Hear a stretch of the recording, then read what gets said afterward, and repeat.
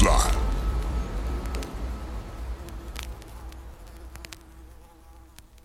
You know and I know that advertisers have leaned on celebrities and musicians to help sell their products as far back as we can remember. I sure like your Pontiac Grand Prix, Mr. Sinatra. It's a car of the year, baby. You got good taste. And hip-hop is no different. Rappers were featured in ads during the late 80s and the early 90s, but it was mainly for the most mainstream crossover artists. And it was a practice that was sometimes seen as selling out by the culture at large. Now that's the way the hammer runs for the border, because the border's in order. Yo, please, hey. Every rapping cat I know drinks Still alive. Ain't that so? Taste great. Let's feel it. Taste great. Let's feel it. But all of that changed as the 90s neared its midway point when one company created a campaign spearheaded by a marketing genius and propped up by some of the most significant artists of the genre's entire history. They stepped up to the plate and took hip-hop advertising to a whole other level. I'm Sean Kantrowitz, and on this episode of Gold Rush, we're going to take a close look at a pivotal moment in hip-hop history through the lens of Sprite's Obey Your Thirst campaign. Go, go, go, go, go. It's the Gold Rush.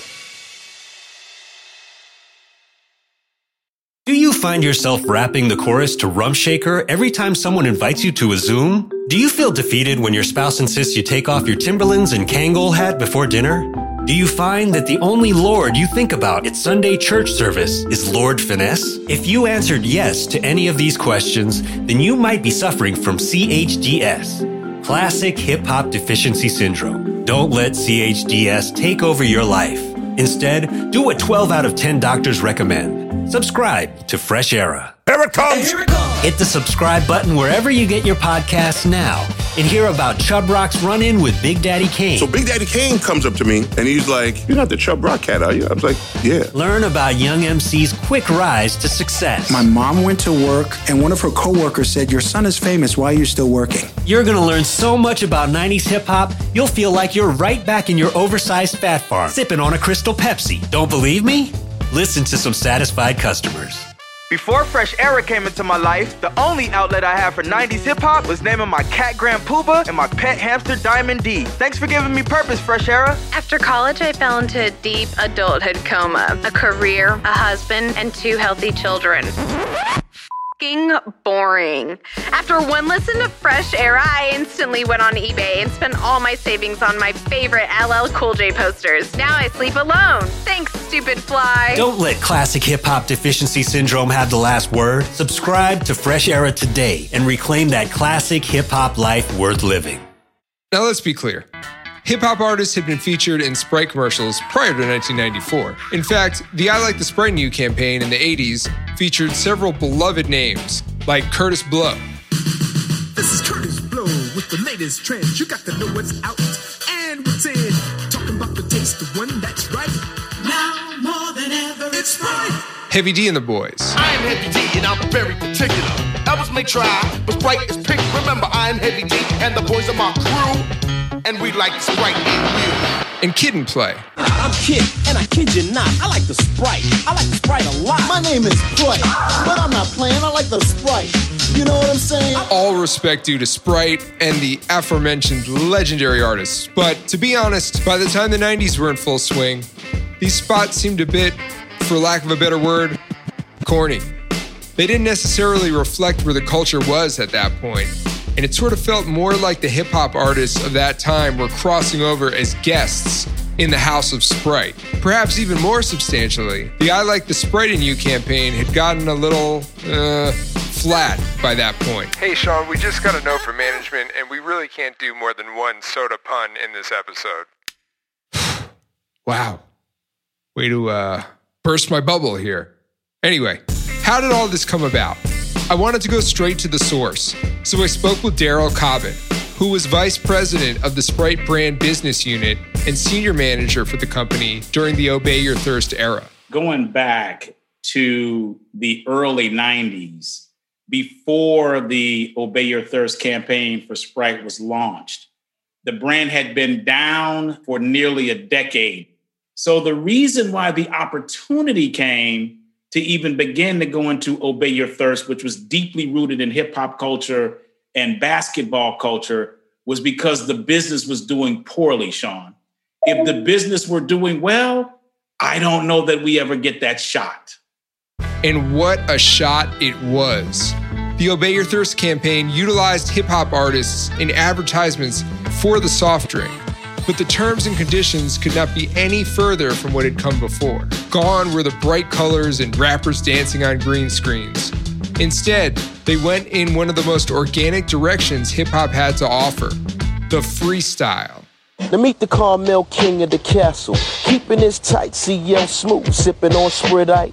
It's the Mechadon, never swerving untitled, knowing commercial rap needs to be recycled. Collecting cans for Nick's picks, my latest LP. Now obey my thirst, some precisely. I got the knack to rock, I'm steady heating up the spot. The chocolate boy wonder making heads bop. Plus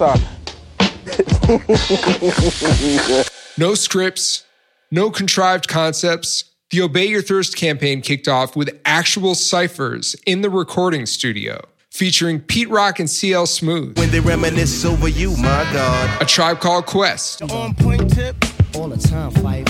Large Professor.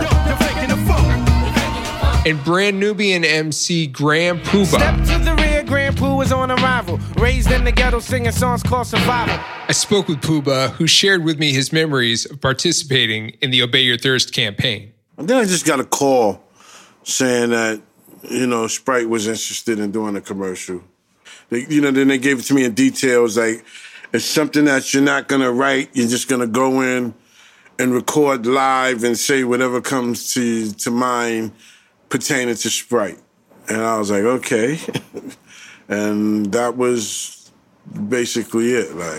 Had you ever done any sort of commercial campaign similar to that in the past? Because I know this is still relatively early in your career.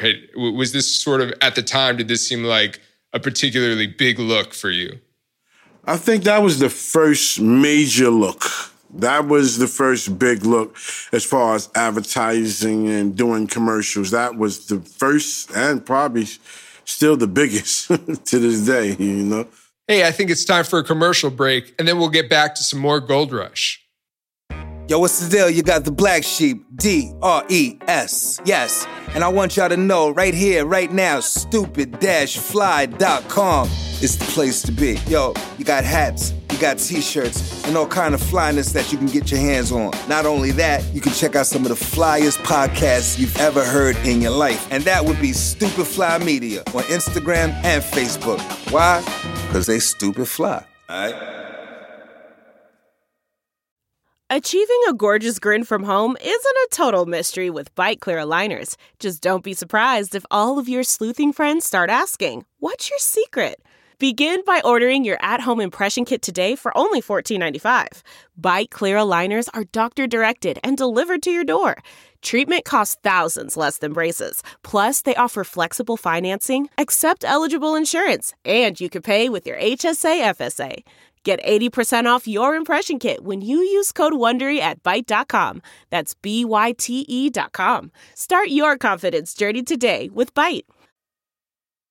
It was a situation that sounded almost too good to be true. Some of the culture's greatest artists brought in to literally do whatever came to their mind, untouched by any commercial restrictions or diluting of their art form. Call me cynical, but if you're anything like me, your next question is, how the hell did a corporation like Sprite and its parent company, Coca-Cola, go for something like this without meddling in the creative process? There's no better person to ask than, again, Daryl Cobbin.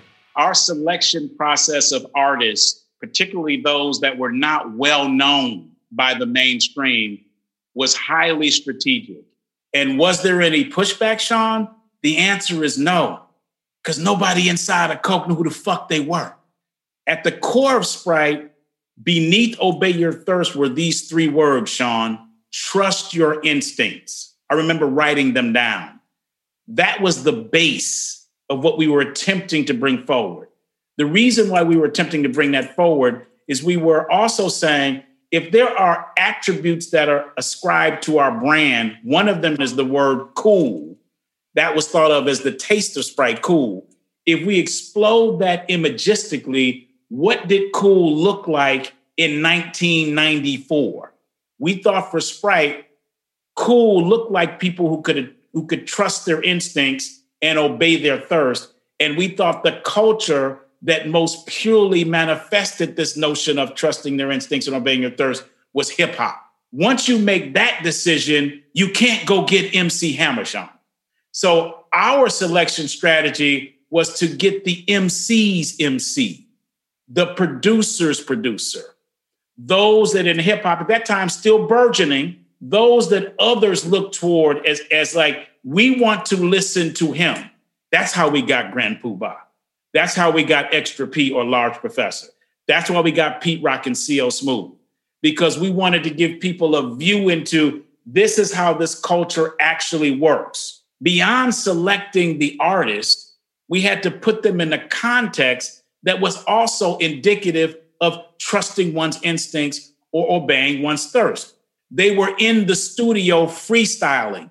No one had peered into a studio anywhere, not just in commercials. No one had shown what it's like in a cypher, if you will, in a studio to the viewing public. You hadn't seen it. And then the other thing, this is Reginald Jolly, who was the creative genius behind the campaign. We used Impeach the President by the Honey Drippers as the track underneath. Ladies and gentlemen, we have the Honey Drippers in the house tonight. Is a beat that has probably been used more than any other in terms of sampling. So all of these elements together, the selection strategy of the artist, the selection strategy of a studio as content, the selection strategy of the music, all of these nuances caused us to be able to have the kind of connection that we made, fortunately, with people around the world. Atlanta-based filmmaker Keith Ward, also known as Future, was in the director's chair for these spots and recalls how the crew opted to film in a way that was as unobtrusive as possible. The idea was to really just kind of, just stack our cameras. We knew the surveillance was a great concept, but we didn't want to do surveillance so much. So, we just put the cameras in a couple of places that just seemed out of the way. And you just kind of are just watching this thing happen. Looking back on it now, you don't even think about it because, we've been exposed to so many kinds of, things that have, cameras in all kinds of locations, filming things. But back then it was really rare. And so my idea was we shot 16 millimeter and we shot with a Super 8 camera. And, we just kind of we chose one side of the room and then we flipped and moved to the other side of the room. Puba just came in there and just ripped as soon as he walked in the room. I mean, it wasn't like he had to prep or anything. He just came in and just started rhyming. And you couldn't stop him unless he wanted to stop himself. I give a pound to my man with my right hand, because I keep the Sprite in the left hand, okay. And then I push the button when I don't want to hear nothing. I let it go when I want to hear something. Yeah. This is how we flow when we in the studio, freestyle with Sprite. Yo, how the rest go? First things first, obey your thirst. Sprite, all right? It was maybe a couple of hours just, okay, do another one. And to be honest with you, when it was done, nobody knew what the commercial was going to look like because we said so much stuff. We were freestyling, making up things. Like I said a bunch of different things. I didn't know what piece they were going to use or what I said, So it's like, I didn't know like the final cut, how they pieced it together. I was pretty impressed. Like, there's been a little bit written about this campaign before, and there is like folklore / rumor that you came up with the Obey Your Thirst. That was something that like sort of was birthed from that freestyle. And then that's what they did with the campaign. Is that the case or not? Because it seems like the stuff of legends here. Hey, I didn't get any extra for that, but I think that first things first, obey your thirst. They didn't tell us to say that. So I don't know if that was already there, or I just made that up during that time. But I think I just, first things first, obey your thirst, Sprite. I think I might have just said that, That's folklore. Now, mad love and respect to Puba. He has done so much for the Sprite brand. You don't get a tag team in a Geico commercial today, unless you have Puba in a Sprite commercial back in '96. You don't get that. So I got to respect to Puba. But he did not freestyle that line and give it to us. However, we did not say to him that had to be in the spot. We did not say to any artist ever, you got to rap about this. What we told them, Sean, is do your thing. In other words, obey your thirst, trust your instincts. And we trusted we were going to get magic out of it. All right. Now, where did the line come from? Low Lentoffs and Partners. That was the agency that came up with it. And specifically a dude named Lee Garfinkel, white dude. He came up with Obey Your Thirst. The freestyle commercials were an instant smash. And it wouldn't be long before Sprite began expanding the Obey Your Thirst campaign with other ad spots in the mid-90s that employed a variety of formats with other hip-hop luminaries, including Nas and AZ. Come first, obey your thirst. Nas and AZ, all day it hurts. Obey your thirst, kid. The Lost Boys. We entertain in this chain, keep the game tight. This thirst question makes me think. What we think? Word up, obey your thirst, right. In one commercial that nodded towards one of hip-hop's most legendary battles, the Bridge Wars. And now it's time for some hip-hop history.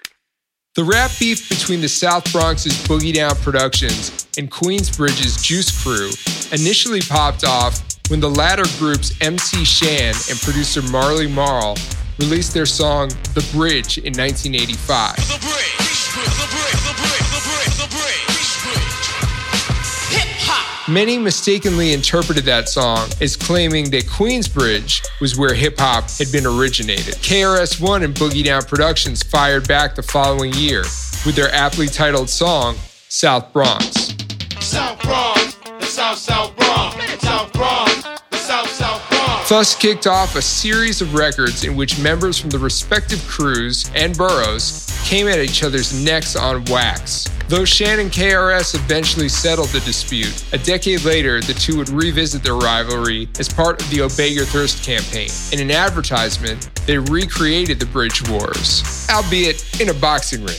I mean, hey, it's a visual medium. Gotta make some adjustments, right?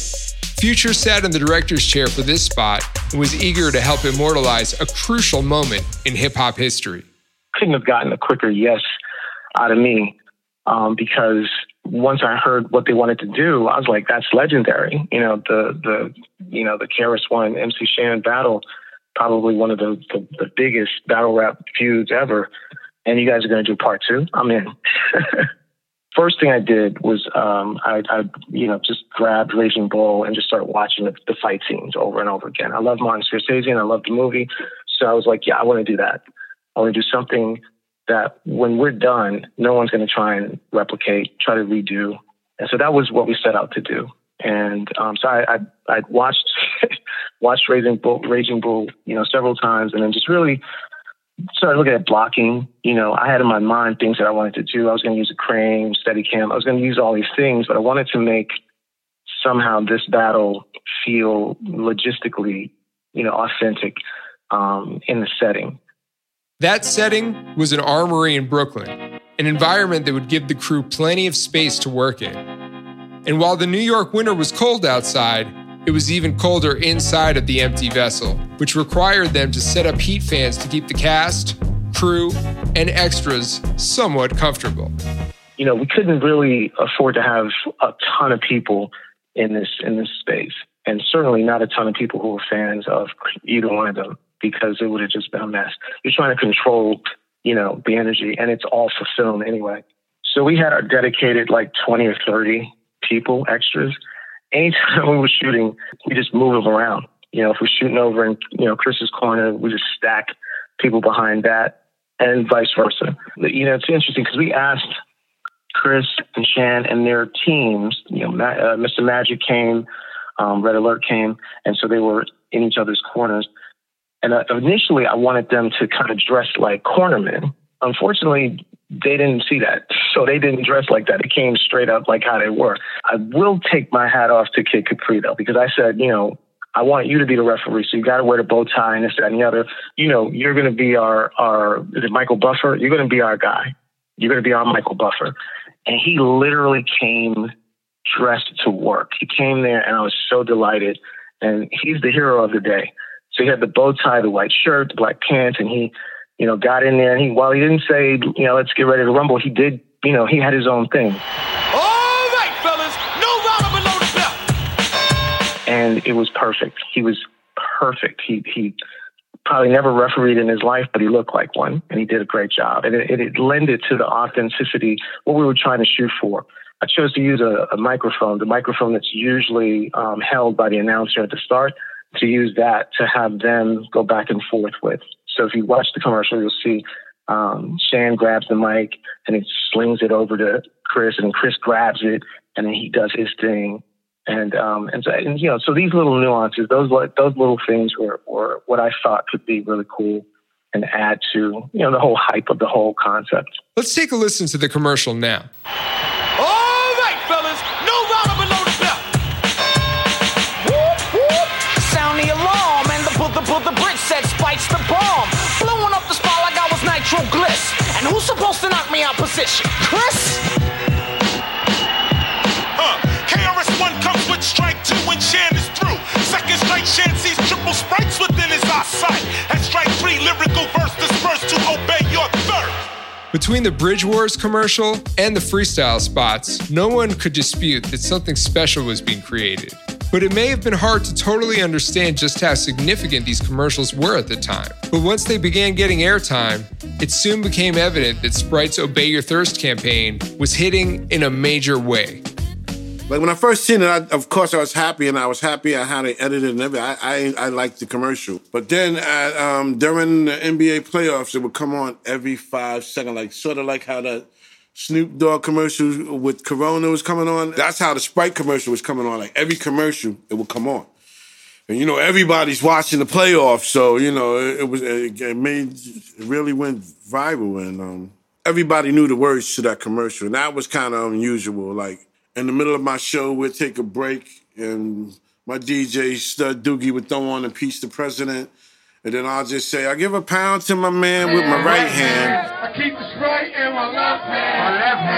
I hit the button when I don't want to hear nothing. I let it go when I want to hear something. That's right, baby. That's how we do when we in the studio. That's right. Freestyle with Sprite, how the rest go. First things first. And they knew that commercial. Like, that commercial was kind of one of the biggest Sprite commercials, I think. And people come up to, hey, Sprite, man, it got, I go eat. Yo, God, I just buy more Sprite now. It was a good vibe. Definitely a good vibe. They re-released that 3 years later in another campaign for the Billboard Awards in '98. That commercial was that strong where we had this so nice they had to do it twice. Like, you know what I mean? There was no looking back. The idea that brands could align themselves with hip-hop artists and give the culture a platform to share its voice, and truthfully, that voice would become more and more intertwined with the overall collective narrative. It really all took off with Sprite. And the company didn't stop there. Over the years, they've become synonymous with the hip-hop aesthetic, creating commercial ads with the likes of Mos Def. These style is so play, but Duke is okay. I don't drink from your cause my thirst is obeyed. Missy Elliott. It's Kobe and Tim, both gangs are tight. Grabbing points like they grab a Sprite. Common. You can tell by how I display my verse, I obey my thirst. Stick with the rhyme, it's right, you can say it's my nurse. Drake. Last name ever, first name greatest. Get like your spark back. Sprite. Lil Yachty.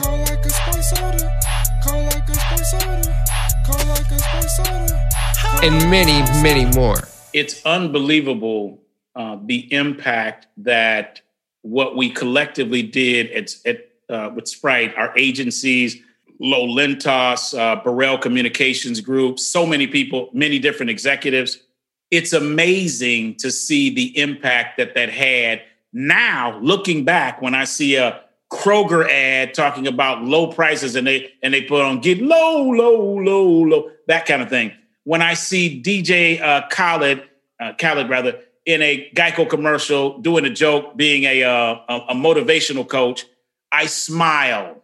When I see Flow from Progressive rapping, I smile when I see these things, Sean, because looking back, I'm able to connect the dots to where that came from.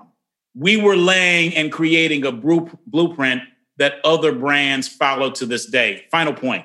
Someone said to me a long time ago, there are folks that follow maps and there are people that create territories. We created the territory for how brands commercially connect in with a culture and help it. And in return, that culture helps the brand. So the next time you see the hottest rapper of the moment or a familiar face from hip-hop's past on your screen throwing a product in your face, just remember where the foundation was laid. The creative risk taken by Sprite, the engagement by artists like Grand Puba, and the care and insight from people like Daryl Cobbin and Future really set the stage for the marriage between hip-hop and advertising as a whole.